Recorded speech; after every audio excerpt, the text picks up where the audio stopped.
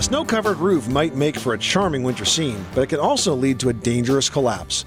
Hi, I'm Tom Kreitler. And I'm Leslie Segretti with today's Money Pit Home Improvement Minute. Protect your home by keeping up with rooftop snow removal.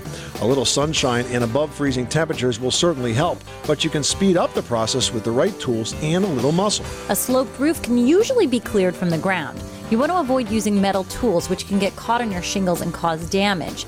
And instead, use snow cutters or snow rakes, which are specially designed for the job. Throughout the season, keep gutters and downspouts clear so that they can carry away melting snow and minimize ice dams. Finally, inside your home, watch for any signs of leaks, water damage, or weak spots in your roof that need attention before the next snowfall. I'm Leslie Segretti. And I'm Tom Kreitler. For more Money Pit home improvement tips, visit MoneyPit.com. You live in a money pit. Waiting on a tax return? Hopefully it ends up in your hands. Fraudulent tax returns due to identity theft increased by 30% in 2023. If you're in a bind this tax season, LifeLock can help.